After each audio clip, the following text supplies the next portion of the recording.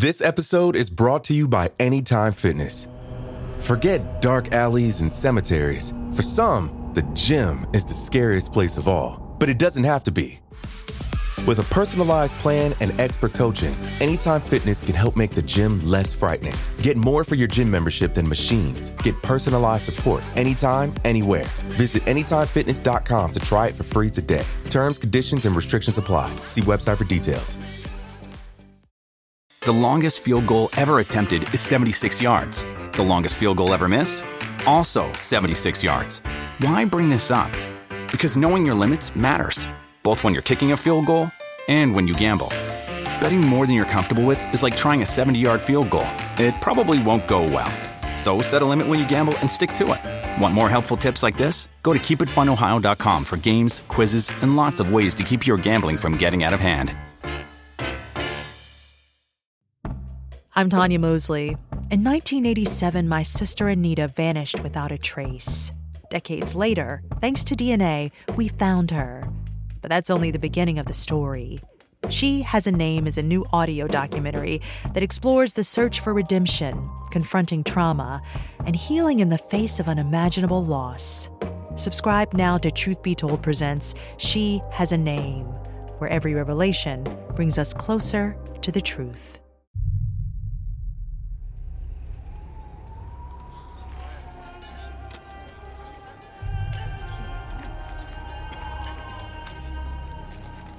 Sigurd Thorson stood in a crowd, shivering in his tunic. They had gathered to watch a rare religious ceremony, a ritual that hadn't been performed in this village in generations. Only the gravest circumstances required it. What was happening now across Scandinavia was definitely one of those situations. Sigurd looked into the sky. He didn't even have to squint. The sun's light was tepid through the dust clouds that hung in the sky. For a while, red and yellow rain had fallen, flooding the countryside. Then droughts followed. After that, hard frosts and chilly winds blew across the farmland, decimating any withered stalks that had managed to grow from the dry ground. It was the first week of August. No one in the village, including even the oldest grandfathers, could remember such a cold summer. It had even snowed once in July. The cause was obvious. Odin had decided to punish them by extinguishing the sun. That's why they had gathered here for this ceremony. Anyone who could spare something valuable had offered it to the pile. Jewelry, silver arm rings, gold medallions, even a few jewel-encrusted weapons. Once it was collected and prayed over, the priests would take it to a ceremonial spot in the forest and bury it. It was their final hope for appeasing Odin's wrath.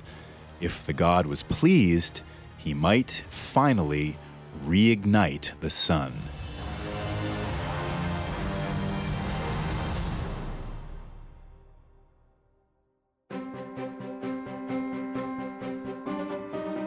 Welcome to Natural Disasters, a Parcast original. I'm your host, Kate. And I'm Tim. Every Monday, we'll explore the moments in history when the natural world turned deadly. You can find all episodes of Natural Disasters and all other Parcast originals for free on Spotify or wherever you listen to podcasts. To stream Natural Disasters for free on Spotify, just open the app, tap Browse, and type Natural Disasters in the search bar. At Parcast, we are grateful for you, our listeners. You allow us to do what we love. Let us know how we're doing. Reach out on Facebook and Instagram at Parcast and Twitter at Parcast Network. And if you enjoy today's episode, the best way to help us is to leave a 5-star review wherever you're listening. It really does help. On today's one-part episode, we're exploring the dust veil event of 535 to 536 CE. This was a mysterious weather phenomenon that wreaked havoc across the globe. The event would have been terrifying to those who lived through it. The sun seemed to dim as though during an eclipse, but without letting up. Unusual weather patterns raged across the land, followed by famine, disease, mass migrations, and social upheavals. It ultimately led to the period historians now call the Middle Ages.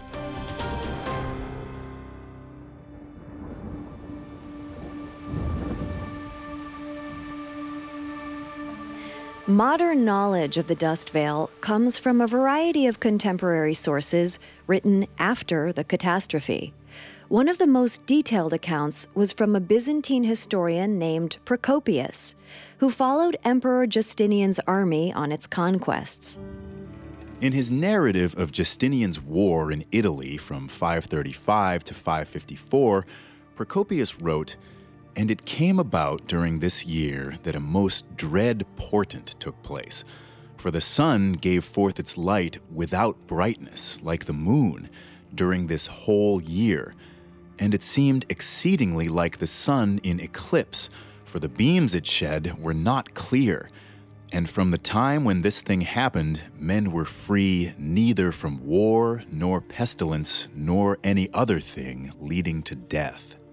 Another historian, Michael the Syrian, wrote, "The sun became dark, and its darkness lasted for 18 months. Each day it shone for about 4 hours, and still this light was only a feeble shadow." In Italy, an official named Cassiodorus described the sun as dim with a blue tint. He said, "We marvel to see no shadows of our bodies at noon, to feel the mighty vigor of the sun's heat wasted into feebleness." Other sources describe unusual weather patterns, droughts, floods, massive crop failures, and famine. One account states, "We have had a spring without mildness and a summer without heat. The months which should have been maturing the crops have been chilled by north winds, and rain is denied." In China, famine and drought conditions were so bad that in some provinces, as many as 80% of the people starved to death. Survivors were reportedly forced to eat the dead. And it wasn't just cold weather. Accounts from the early part of 537 state that a massive dust storm blanketed the Chinese city of Nanjing. One chronicle stated, "Yellow dust rained down like snow. It could be scooped up in handfuls." In the year following this drought, the region was inundated with floods so extreme that frogs were living in trees. Reports from places as far-flung as the Middle East, Britain, Japan, and Mexico tell of plagues that decimated their already starving populations. People feared that the end of the world was here. John of Ephesus wrote, "Everyone declared that the sun would never recover its full light again." Outside of these written accounts, evidence of the event appears in the geological record as well. One of the most important clues comes from dendrochronology, the study of tree rings. Tree rings are a useful dating technique for historians and archaeologists because trees grow in a predictable pattern, laying down a new ring each year. By cutting through a tree and simply counting the rings, its age can be calculated with a high degree of accuracy. This is useful for studying ancient climates because the weather in a given year will determine the width of the ring. In a favorable year, rings will be wide, but if the weather is less favorable, ring growth will be much smaller. When trees show consistently narrow rings for consecutive years, it's evidence of significant climatic disruption. This is especially true when trees across a wide geographic region show the same effect. Tree ring experts have used cross comparisons of thousands of pieces of wood, both new and ancient, to create chronologies of geographical areas going back thousands of years. This allows them to study the data and look for patterns. Studies show that from 535 to 550 CE, tree ring growth across the world was generally very narrow. As historian and archaeologist David Keyes writes in his book Catastrophe, that period contains many of the narrowest tree ring sequences known for the past 2,000 years.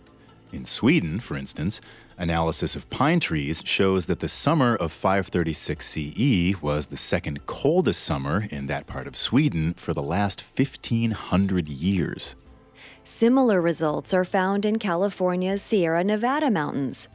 The years 535, 536, and 541 were 3 of the 4 coldest years in that region in the past 2 millennia. In South America, temperatures steadily dropped from the year 535 and reached a low point in 540. The same thing happened in Russia, Germany, Poland, and the British Isles.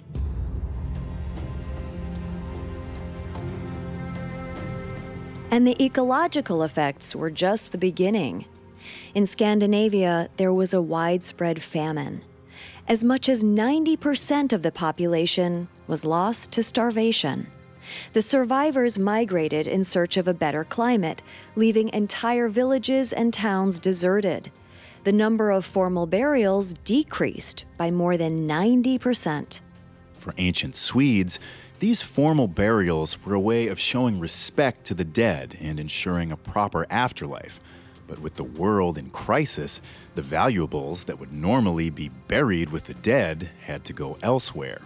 Archaeological evidence shows an increase in treasure hoards being offered to the gods. Danish archaeologist Morten Axboe stated, "A constantly dimmed sky and spoiled harvests would have required sacrifice of every sort, including even the most precious objects of gold available, to revive the dying sun and ward off the apparently imminent end of the world."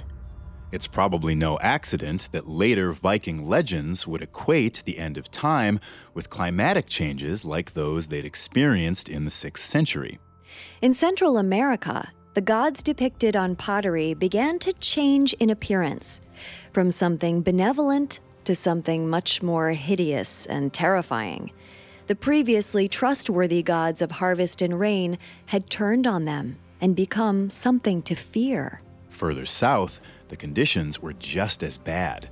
Studies of the lower San Jorge Basin in Colombia demonstrate that the drought conditions in the mid-6th century were the worst in the last 3,500 years.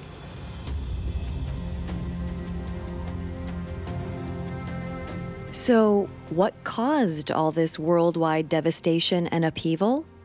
The evidence indicates something along the lines of what modern scientists call nuclear winter.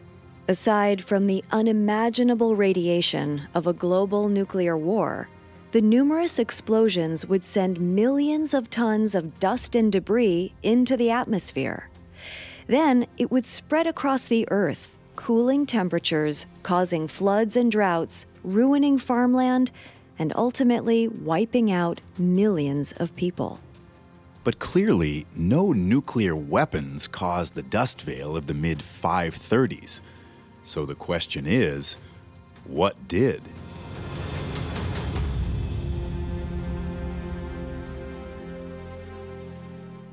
Coming up, we'll explore the 3 main suspects.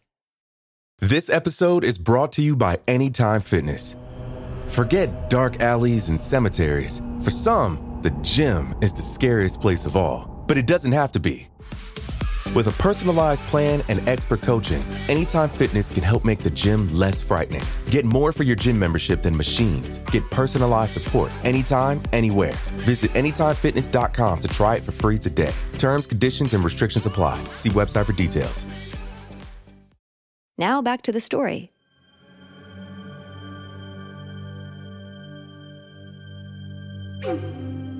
Around 535 CE, an event known as the dust veil profoundly affected the Earth's climate. Historical accounts and scientific data indicate massive weather disruptions, a dimming of the sun, unusually cold temperatures, and devastating famine all across the world. Scientists have offered 3 likely explanations for what caused this catastrophe. The first is an asteroid collision. Asteroids are remnants of the formation of the solar system. They mostly come from a belt of rocks between Jupiter and Mars. As this massive field of space rocks orbits the sun, The asteroids sometimes collide, breaking off pieces and knocking them out of orbit. Occasionally, those pieces, known as meteors, enter our atmosphere. While the vast majority burn up before causing any damage, some of them make impact. 66 million years ago, an asteroid about 8 miles in diameter hit the Earth, wiping out the dinosaurs and most of life on the planet. Scientists estimate that a much smaller asteroid, around 2.5 miles in diameter, could have caused the climatic changes seen in the 6th century. Although they're very rare, asteroids this large do exist. Several dozen are known to have crossed the Earth's orbit. If an asteroid was approaching the Earth, any observer would see a dimly lit object in the sky as early as 2 days before the impact. According to archaeologist David Keyes, it would seem like no more than a speck of light in the sky. But about an hour before impact, it would begin to slowly grow in size, steadily growing brighter. 30 minutes before impact, the object would be the brightest star in the sky. Now only 15,000 miles away, it would even be visible in daylight. By about 6 minutes before impact, it would grow some 30 times brighter than Venus. Anyone watching would know that something potentially catastrophic was about to happen. As the moments passed, the rock would enter Earth's atmosphere, swelling in size and intensity. Anyone watching from 300 miles away would have to squint and cover their eyes. The brightness of the asteroid would be equal to that of the sun. Closer, around 30 miles from the point of impact, the light would be blinding, 100 times more intense than the sun, and moving at 40,000 miles per hour.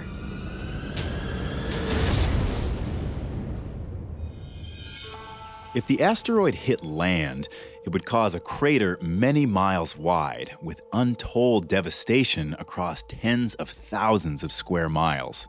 If an asteroid of that size had hit land in the 6th century CE, its massive crater certainly wouldn't escape notice. Yet, no such crater is known to exist. Further, reports from the time indicate that the dust veil shielded the sun in some places for more than a year. Regular dust blown up from an asteroid impact wouldn't last that long in the atmosphere. But that doesn't necessarily mean an object didn't hit the Earth. After all, the asteroid could have landed in one of the bodies of water that cover 71% of our planet. Scientists have only mapped about 5% of the ocean floor, and due to the heavy deposit of sediments, underwater craters are easily obscured. A water landing would also account for the long-lasting effects on the sun and atmosphere. Upon hitting the ocean, enormous amounts of water would have been injected into the sky, eventually reaching the stratosphere and freezing into ice crystals. Those ice crystals would have remained for a long time, scattering sunlight, cooling Earth temperatures, and causing dust clouds that lasted for months. But this effect might not have been from an asteroid. It could have also been from our second suspect, a comet. While asteroids are solid space rocks containing nickel and iron, comets are mostly ice, gas, and dust. And while asteroids originate from the asteroid belt between Mars and Jupiter, comets have their own individual orbits. Some of these orbits take hundreds of years to complete. When they get close enough to the sun, some of the frozen material begins to evaporate. These evaporated gases then spread out up to 100 million miles behind the comet, causing the tails we see as they pass by. Even though billions of comets orbit our sun, very few have ever come anywhere near the Earth. Unlike asteroids, which frequently knock each other out of orbit, that typically doesn't happen with comets. To date, only one significant comet impact with the Earth has ever been uncovered. It occurred 28 million years ago in Egypt. But Dallas Abbott at Columbia University's Lamont Doherty Earth Observatory offered another possibility. She believes Halley's Comet could have been responsible for the dust veil event. This famous comet passes by Earth every 75 years, with the most recent visit occurring in 1986. Dr. Abbott points out that Halley's Comet passed Earth in 530 CE, just a few years before the dust veil began. That particular passage was recorded as being exceptionally bright. The more material a comet is shedding as it passes the sun, the brighter it can appear to observers on Earth. Dr. Abbott theorizes that in 530, a piece of Halley's Comet actually broke off and headed directly for Earth, where it impacted the ocean around 535. And there may be strong scientific support for this theory. Studies in Greenland have demonstrated high levels of tin in the ice core during the 530s. According to Dr. Abbott, this is a telltale sign of a comet impact. Whether the impact was from an asteroid or a comet, the effect on the ocean would have been awe-inspiring.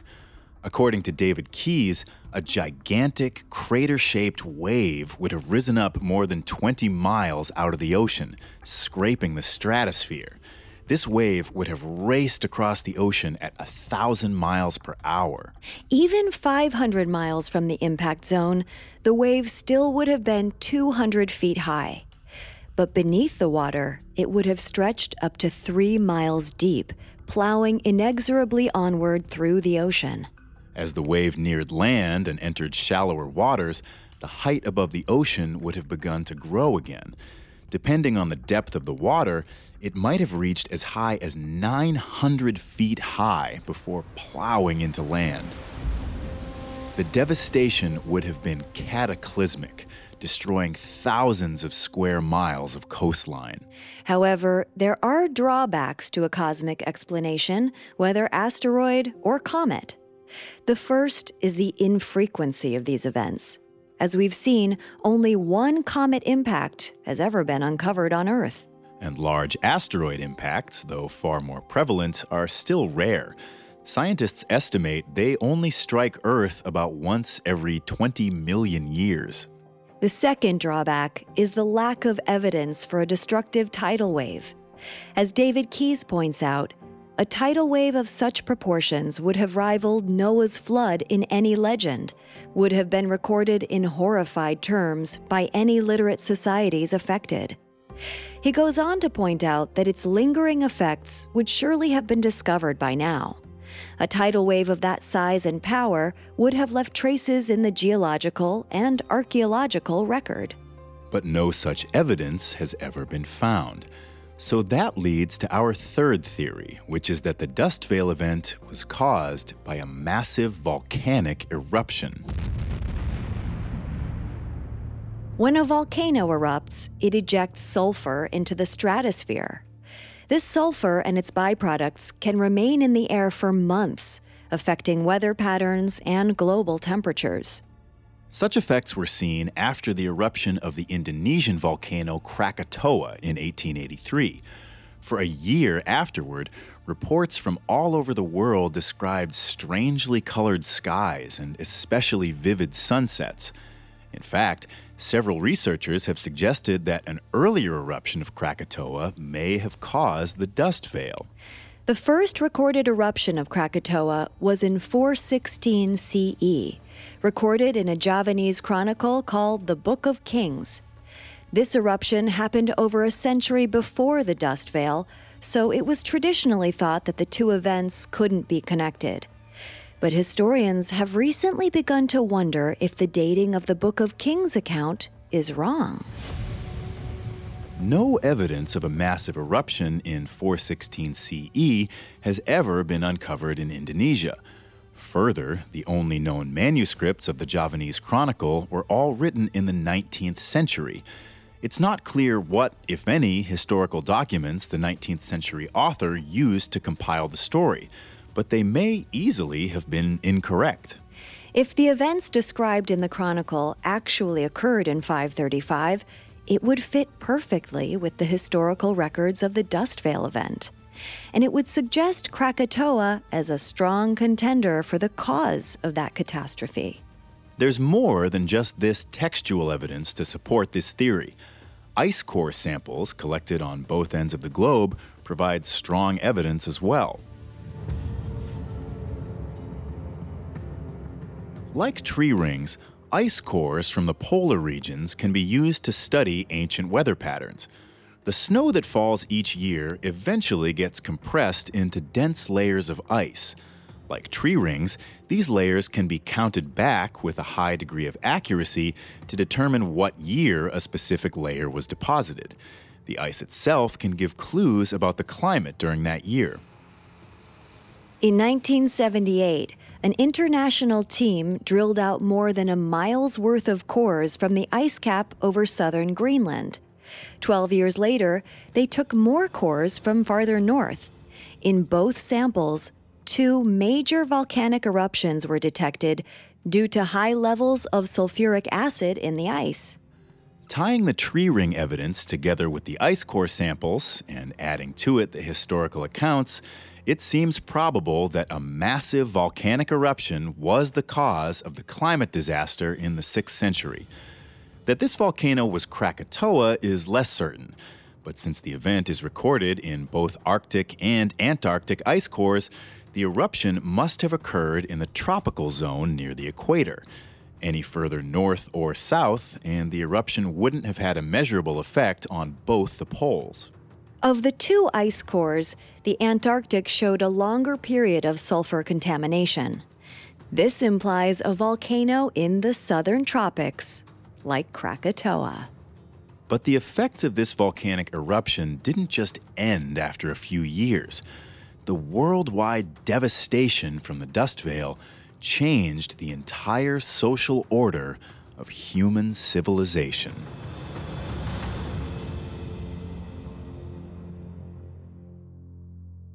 Coming up, we'll explore the long-term aftermath of the dust veil event. Now back to the story.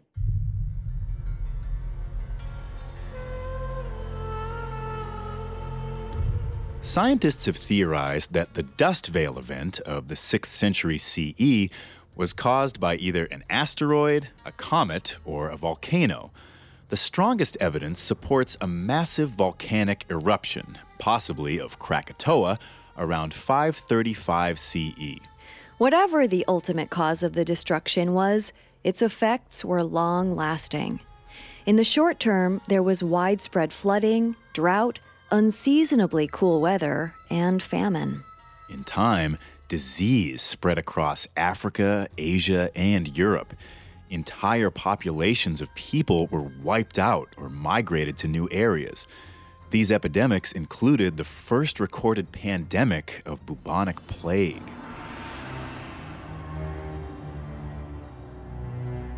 The plague is a bacterial infection caused by fleas and typically spread through rodents and other small mammals. There is some evidence of ancient outbreaks of the disease, but the first documented pandemic began around 541 CE in Egypt. The 6th century historian Evagrius wrote, "With some people it began in the head, made the eyes bloody and the face swollen, descended to the throat, and then removed them from humanity. Malignant pustules erupted and did away with them." It first hit the Egyptian harbor town of Pelusium along the Mediterranean Sea. It likely arrived on the backs of the rodents that often infested sailing ships. From there, it spread west to Alexandria, north to Asia Minor, and eventually across the whole of the Byzantine Empire. In Constantinople, as many as 50% of the inhabitants were killed. John of Ephesus, who also wrote about the dimming of the sun a few years earlier, described plague victims lying in the streets. Their bellies were swollen and their mouths wide open, throwing up pus like torrents, their eyes inflamed, and their hands stretched out upward. This first pandemic came to be known as the Plague of Justinian, named for the Byzantine emperor of the time. It subsided after about a year, but the sickness would return off and on for the next 200 years. By the end of the 6th century, there were several more outbreaks, uprooting entire towns and agricultural regions. Constantinople continued to decline under the middle of the 7th century, ultimately losing up to 75% of its pre-Dust Veil population. This weakened the Byzantine Empire, making it prone to invasion, and other cultures took notice. Beginning in the late 550s, a group of people called the Avars began arriving on the Byzantine borders. Like so many other people, the Avars had felt the Dust Veil's deadly effects. Persistent drought had forced them from their ancestral lands in Mongolia, and they were willing to go to great lengths to find a new home. Within 20 years, the Avars had conquered large portions of the Byzantine Empire, including Greece and much of the Balkan Peninsula to the north. They would continue to fight off and on with the Byzantines for the next century, culminating in a siege of Constantinople in 626 CE. This invasion was the beginning of the end of the Byzantine Empire, which had grown to include lands as far west as Spain. By the first part of the 7th century, the empire had lost 70% of its former territory, allowing smaller kingdoms to grow in its place. In time, they would make up Europe as we know it today. However, it wasn't just political structures that were affected by the Dust Veil. In many places, religion was thrown into upheaval as well. We've already seen this to some degree in Scandinavia, where the people tried to appease their angry gods. Farther south, in the Arabian Peninsula, an entirely new faith was forming under the Prophet Muhammad. Before Muhammad was born in 570 CE, most of Arabia was polytheistic. But with the upheavals of the mid-6th century, central religious power in the region began to weaken. There was infighting amongst religious sects, and temples were abandoned as people migrated to avoid the drought and famine. Another turning point came when the Marib Dam collapsed. The dam had stood in Yemen for over a century, and it was central in supporting agriculture. Sometime during the 570s, a massive flash flood destroyed it. Its loss wrecked the local economy. Then the plague hit, further decimating the population and weakening social structures. This instability led to a political and religious vacuum that was filled by Islam. By the time of Muhammad's death in 632, Islam had more or less taken over the Arabian Peninsula. Over the following centuries, it would spread into the remnants of the Byzantine Empire, across the Middle East, and into much of Africa. Islamic kingdoms' power struggles with Christian Europe would dominate the Middle Ages. Similar upheavals occurred in Central America. At the time of the Dust Veil event, the city-state of Teotihuacan was one of the largest in the world, with more than 125,000 inhabitants.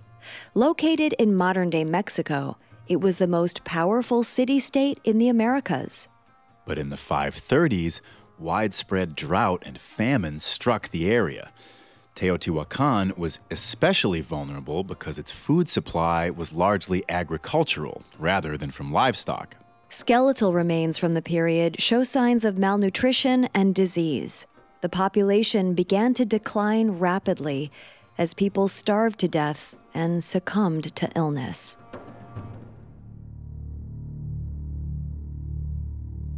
The gods, many of whom had been associated with weather, rain, and fertility, began to fall out of favor. Their images began to change from paternalistic to demonic. By the 550s, this disillusionment boiled over into civil unrest. Buildings were burned, and statues of the gods were thrown down and destroyed. The political and religious elite, who were blamed for the climate disaster, were slaughtered by the dozens. After that, the city fell into ruins. A gigantic sculpture of Tlaloc, the god of agriculture and water, was left unfinished in its quarry. His abandonment is a testimony to the people's hopelessness. More chaos occurred in the British Isles, which were split between the native Celts, who controlled the western lands, and the Anglo-Saxons, who controlled the northeast. When Justinian's plague hit the Isles, it devastated the Celtic lands, which were already dealing with crop failures and famine. Their political and military power weakened. But the plague didn't reach the Anglo-Saxons, most likely because they didn't have trade routes with the Mediterranean. The vulnerability of the Celts allowed the Anglo-Saxons to expand west, eventually creating the Kingdom of England. The Celts were ultimately pinned down in the far western corner of the island, in the region we know as Wales. The result of all these upheavals was the birth of a new era of human history. It was the dawn of the Middle Ages, which would see the rise of new kingdoms and empires across the world. Many of the circumstances that led to the start of the Middle Ages were already in motion by the 6th century. But the catastrophic effects of the dust veil played a central role in driving the changes. We've arrived at the place we are today, at least in part, because of the natural disasters of the 6th century. The event itself demonstrates, in a disturbing way, just how vulnerable we are. Whether it was caused by a cosmic impact or a volcanic eruption, the dust veil's effects were disastrous for the entire planet. And we're no more prepared for such an event today than our ancestors were 15 centuries ago. We'd like to think that we're equipped to deal with a famine or a disease outbreak, but the reality is that even with all our technology and infrastructure, a volcanic eruption or asteroid impact could wipe out resources around the world and cause unimaginable suffering and death. With populations larger than ever and cities more crowded than ever, disease would spread quickly, potentially outstripping any ability to contain it. Poorer nations and regions would be hit especially hard. Ultimately, it's not a question of whether such an event will happen, but when it will happen again. And when it does, it will be an unmitigated disaster.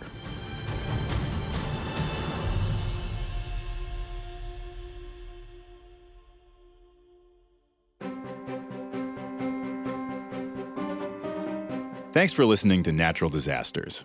We'll be back next Monday with a new episode. You can find all episodes of Natural Disasters and all other Parcast originals for free on Spotify. Not only does Spotify already have all of your favorite music, but now Spotify is making it easier for you to enjoy all of your favorite Parcast originals, like Natural Disasters, for free from your phone, desktop, or smart speaker. To stream Natural Disasters on Spotify, just open the app, tap Browse, and type Natural Disasters in the search bar. And don't forget to follow us on Facebook and Instagram at Parcast and Twitter at Parcast Network. We'll see you next time. Natural Disasters was created by Max Cutler and is a Parcast Studios original. It is executive produced by Max Cutler, sound design by Brian Golub, with production assistance by Ron Shapiro and Carly Madden. This episode of Natural Disasters was written by Scott Christmas, with writing assistance by Kate Gallagher, and stars Tim Johnson and Kate Leonard.